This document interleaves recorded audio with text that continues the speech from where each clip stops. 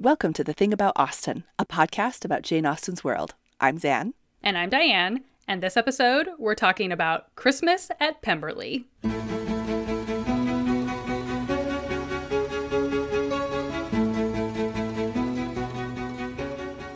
We are talking about Pride and Prejudice today, and the reference we are pulling from is at the very end of the novel. Elizabeth is writing to her aunt, Mrs. Gardiner, to let her know that she and Darcy are finally engaged, and she is just delightfully giddy at the prospect. I mean, understandably so. We get it. Right, yes. So in the letter, she writes, I would have thanked you before, my dear aunt, as I ought to have done for your long, kind, satisfactory detail of particulars. But to say the truth, I was too cross to write. You supposed more than really existed. But now, suppose as much as you choose. Give a loose rein to your fancy. Indulge your imagination in every possible flight which the subject will afford. And unless you believe me actually married, you cannot greatly err. And so she goes on to talk about how much she's excited to, marry and how happy she is. And then at the end of the letter, she says, Mr. Darcy sends you all the love in the world that he can spare from me. You are all to come to Pemberley at Christmas. So that's how she ends out her letter with her aunt. And so it's very clear that even in her big, great excitement for being married to Darcy, who's a total smoke show and very rich and she's in love, it's great, she is also celebrating this idea of like, yay, my family can come to Pemberley at Christmas. So that's what we want to focus on today, is this idea of what would Pemberley Christmas look like? So for that, we need to start off by reframing the way we think about Christmas in some ways, since many of the traditions and icons that we have today are actually traditions that came from the Victorian era. So you can thank Prince Albert and some of the things he brought over from Germany for that. That's right. So in order to get a better sense of what's happening with a sort of, late Georgian Regency era Christmas, we actually have to go back even further in time to the Interregnum and Oliver Cromwell. And so during the Interregnum, Cromwell and the Puritans are pretty much running the show. And so when it comes to Christmas, the Puritans decided that this holiday was really a no-go. Part of their dislike was probably founded in the fact that the Bible, the work that they considered a very literal word of God, never directly states that Christ was born on December 25th. So it's not an approved holiday for the Puritans. They probably also disliked it since it was a big festival with partying and drinking and greenery, aka pagan elements there. And so a lot of Christian holidays are often imposed onto pagan holidays to align with festivals and make that transition from paganism to Christianity a little bit easier. And so the timing of Christmas is what the Puritans were having really an issue with. Christmas was essentially a non-starter. It's off the agenda. It means that you had to go to work on Christmas. There's no greenery, no festivals, no carols, nothing. Anything that treated Christmas as anything other than kind of a normal work day, not allowed. So apparently they even had like soldiers walking around the city of London making sure things were, up to scratch. So this is giving me big Scrooge vibes, to be honest. So if any Dickensians out there know if Cromwell was actually a source material for Christmas Carol, I would completely believe you. Yeah, for sure. And we do want to mention that while Oliver Cromwell is popularly associated with banning Christmas, it was really the work of legislation through Parliament, not something being handed down on high from just him. Professor Peter Gaunt at the University of Chester notes that in the 1640s, when much of this legislation was being passed, Cromwell was not yet Lord Protector, and while he was an MP, he was actually frequently away from London on military campaigns, so not necessarily instrumental in getting this legislation passed. And he was obviously sympathetic based on what we know of his personal beliefs, and also since the bans remained after he became Lord Protector in 1653. But either way, the crackdown on Christmas was in place until 1660, with the Restoration reversing a lot of this. So when we get to the Georgian era, Christmas bounces back, but, it's a bit of a slow build. And we get a gradual reinstitution of traditions that, really peaks in the Victorian era. Like, the Victorians, they love Christmas. Oh, yeah. But in Austen's time, Christmas is a prolonged season of parties and balls, for the wealthy. And we definitely see that with some of the larger events that happen in Austen's novels. Yeah. I mean, almost all of the novels have some sort of reference to this, right? So like in Mansfield Park, Sir Thomas is giving the ball for Fanny and William.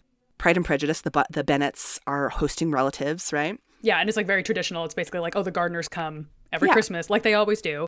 In Persuasion, we see the Musgroves having a very old-timey country Christmas at Uppercross with roaring fires and, meat pies, all that kind of stuff. Yeah. Even in Sense and Sensibility, we get Willoughby kind of like dancing the night away. In Emma, the Westons give their infamous party. Yeah. So it's all over in terms of like the parties, the gatherings. That's very, very typical for Regency Christmas season.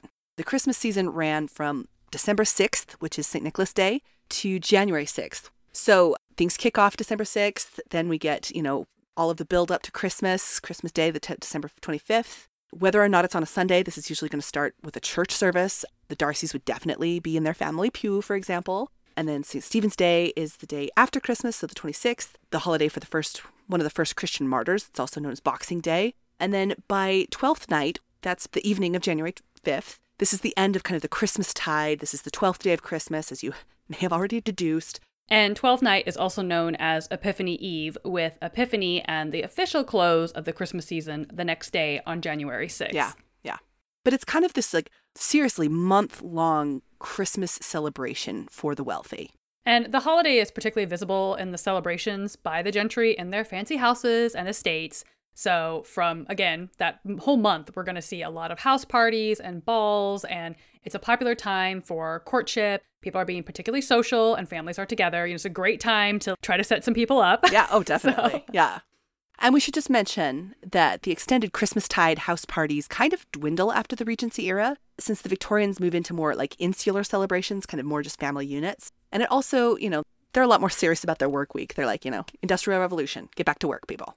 So bank holidays, or in the US, what we would just call a federal holiday, are not a thing during this time. That is something that comes along in the Victorian era. So a lot of people worked on Christmas Day. And of course, many people in healthcare and service industry jobs also do still today. Right. But there just wasn't that same kind of lead up to Christmas that many of us are used to in a modern era. Certainly, you could not go down to Regency Target and just pick up a light up snowman for your front yard. That was not a thing. Right. And a lot of the sort of visual ideas that we have of Christmas when we're thinking, period dramas and old timey Christmas and all that kind of stuff, they're actually very Victorian. So Christmas trees were not a widespread trend during Austen's time. Queen Charlotte had brought them to court, but Christmas trees wouldn't fully catch on until Prince Albert and Queen Victoria brought them into fashion in the 1840s. And commercially produced Christmas cards are another Victorian invention, with Sir Henry Cole commissioning a run of cards illustrated by John Calcott Horsley in 1843. And Sir Henry would later go on to be the first director of what is now known as the Victoria and Albert Museum. Okay. In Georgian and Regency Christmas decorations, this would have more likely consisted of greenery like holly and ivy, maybe some mistletoe, always good for some potential merriment there. And there was apparently quite a few ideas, opinions, and superstitions about when you should put your greenery up and also about when it should come down. So that part hasn't really changed. People still have those debates about the tree needs to go up or the tree needs to come down, those sorts of things. But yeah, apparently there was real superstitions about this. Is January 6th, you must take your greenery down in the Regency era. Bad luck. But the real celebration, really, is food. Let's be honest. That's where the party's at. So for those who had money and leisure available to them, they would gather with families and friends and eat a lot of food. I mean, does this sound familiar? Yes. So certainly a household like Pemberley is going to make a real feast about this, right? So this is where you're going to see a lot of that real prep, especially for a large estate like Pemberley. The servants are going to be very busy, with guests likely staying for several days or weeks, and perhaps local visitors just coming for the day. On top of just preparing rooms for those guests and all that kind of stuff, there's also a lot of food to prepare. And this is a time when preparing food is a lot more labor intensive and takes a lot more time and a lot more planning and a lot more forethought. Again, you cannot just go down to the Target and pick up your pre-whipped mashed potatoes. It's not a thing. Yeah. Labor intensive, definitely. Yes. The types of foods that might be served going to include your classic roast beef or goose. Venison and turkey were also popular. There's actually mention about turkeys in Austen's letters, so, we know she was a fan. But turkey actually really hit its stride. What a funny thing to say. Those turkeys just out there trotting. They really hit their stride in the Victorian era, thanks in large part to, spoiler alert, Scrooge's gift of a turkey to the Cratchits at the end of A Christmas Carol. So again, we keep coming back to Victorians and also Dickens. Yeah. He did some stuff with A Christmas Carol, for sure. Other foods that would have been associated with the holiday season during this time: oysters, mince pies, and brawn, which is basically meat jelly. And that is actually specifically mentioned in that scene of the Christmas celebrations at Uppercross. There's a mention of meat pies and brawn. Okay. So all of that would have been standard Christmas fare. And for 12th night, there might be a 12th cake, which would be a large spiced plum or fruit cake, very rich, studded with fruit, oftentimes very lavishly decorated. And they could also be individual cakes handed out to each guest, but, it's more fun to make a big giant one, I think. Oh, sure. So as just a side note, Penn Vogler actually has some great recipes of these traditional holiday dishes, but updated for a modern audience and with, actual measurements and things that people can follow in her book, Dinner with Mr. Darcy. So a fun recommendation. If somebody's feeling like they want to recreate Christmas at Pemberley at home, there are some good resources out there. Excellent. Well, and these holidays gatherings would also include like drinks. The holiday drinks being things like wassail or mulled wine. And this would be especially more common at country gatherings or assemblies. So that's, special seasonal drinks are happening as well.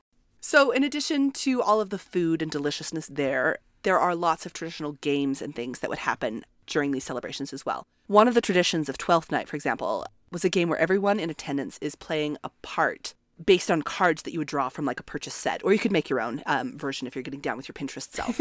So lots of opportunities for silliness with everyone playing different characters. Usually a king and a queen would be selected to oversee the revels. And one tradition actually included baking a dried bean or pea or even a coin into a cake. So whoever got the foreign object in their slice would be the king or the queen of Twelfth Night. So it's kind of watch your teeth while you're eating these cakes. Right. But then, the perk being that you get to just stand back and watch all your friends and family act like revels that they are. I don't know. Just like a lot of silliness, for sure. Right, yeah. Another popular winter or holiday game was Snapdragon, which honestly seems extremely ill-advised, but what do I know? I've never played the game. I've never seen it being played. I'd love for somebody who's like a Snapdragon aficionado, let me know what the appeal to this game is. Basically, you toss a bunch of raisins into like a shallow bowl, douse it with brandy, and then you set the whole dish on fire, and then you take turns grabbing raisins and then eating them. Just shoving molten hot fruit right into your face. I don't understand. I don't know that I would be interested in playing Snapdragon. If this is like still a family tradition in your household, please write in. Please, please, please. Listener mail. I need to know. We need to know, exactly. thethingaboutaustin@gmail.com. Please tell me everything.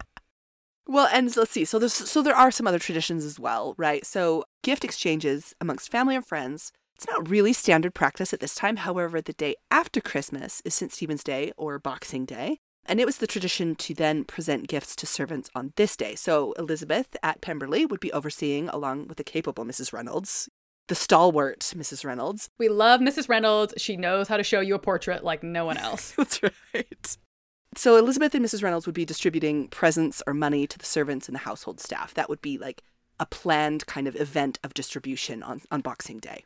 There's a lot going on here. There's definitely a lot of traditions that we didn't touch on because there's so many things that are regional, things that are specific to households. But those are some of the big ones that we wanted to cover. Yeah. The main things to note is just like a house like Pemberley, it's most likely going to be a full house at Christmas. They're going to, you can imagine the Bingleys are there, the Bennets are there, the Gardners have already been invited. You're going to have a full house and there's going to be a lot of food and this is like extended house party, which again is great that you have this house that's so big that you can invite 20 people and still feel like you basically have your own space. You know what I mean? Yeah. It's yeah. not like you're not running into anybody. You could walk down an entire corridor and not see anybody because your house is so huge. It's almost like you're kind of like turning your house into like a mini village for the winter. Yeah. With all your favorite people and you guys are just hanging out for the next couple of weeks. Yep. You're just hanging out. You're eating food. You're apparently setting raisins on fire.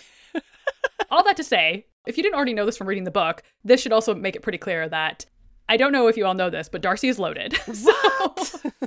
So this is like a big estate. And I think that that's actually fairly significant in terms of Elizabeth's character because she's soon to be running this entire household, again, along with the very capable Mrs. Reynolds. Of course. We can't shout out her enough. You really just have to call back to when she first visited Pemberley with the Gardners, right? And she thought, and of this place, I might have been mistress. In that moment, when you're reading the novel, when she has that thought, her next thought is like, oh, well, but if I had, I wouldn't have been able to be here with my aunt and uncle. You know what I mean? Right. Like in that moment, she kind of consoles herself by, oh, well, he wouldn't have wanted me to hang out with my beloved relative. So I guess it's okay that I'm not the mistress of this like grand estate.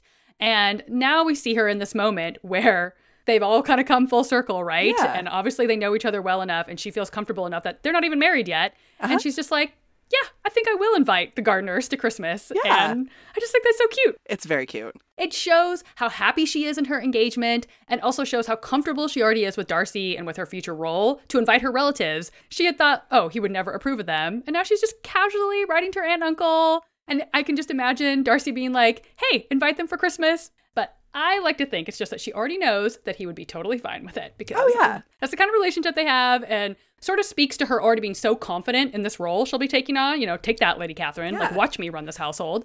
That she's comfortable extending those invitations as if it were already her home and kind of being like, yes, I will be playing hostess to a grand country estate Christmas.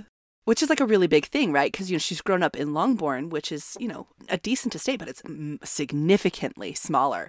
And so the fact that she's jumping from Longbourn, where she was never even fully in charge of things, to this confidence that she can help Darcy run Pemberley. You know, she already knows Mrs. Reynolds is going to help her out, right? Mm-hmm. But the fact that she's willing to jump into this, it's showing confidence in their relationship, but it also shows that, you know, when earlier in the novel, when she's like, you know, when Lady Catherine de Bourgh comes in and she's like, you're not my nephew's equal, and she's like, I'm a gentleman's daughter, he's a gentleman, we're equal footing. It's showing this kind of confidence in their relationship, which is just delightful. And so managing Christmas at Pemberley, especially if outside guests are invited, which is obviously what's happening here, it has to be one of this level. It's essentially like you have to be a professional event manager or like a wedding planner at this point. That's a full-time job right there. And so she's like, yeah, bring it on. It is fully hostess with the mostess, for sure. I think it's in the letter that she's writing, but the fact that it leaves this like kind of open, you are all to come to Pemberley at Christmas.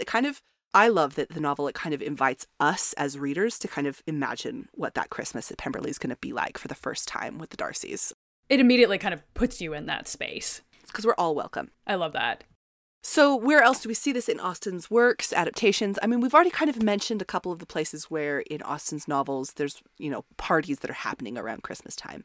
Christmas at Pemberley is also a very popular plot device in many Pride and Prejudice retellings, continuations, all of that, which I am nowhere near as well versed in those as many people I know. But I have read quite a few where Christmas is a thing. And oftentimes it is revolving around some kind of annual Christmas ball at Pemberley that Lizzie revives after becoming mistress. And in the world of historical romance, I feel like Twelfth Night is actually a much bigger deal.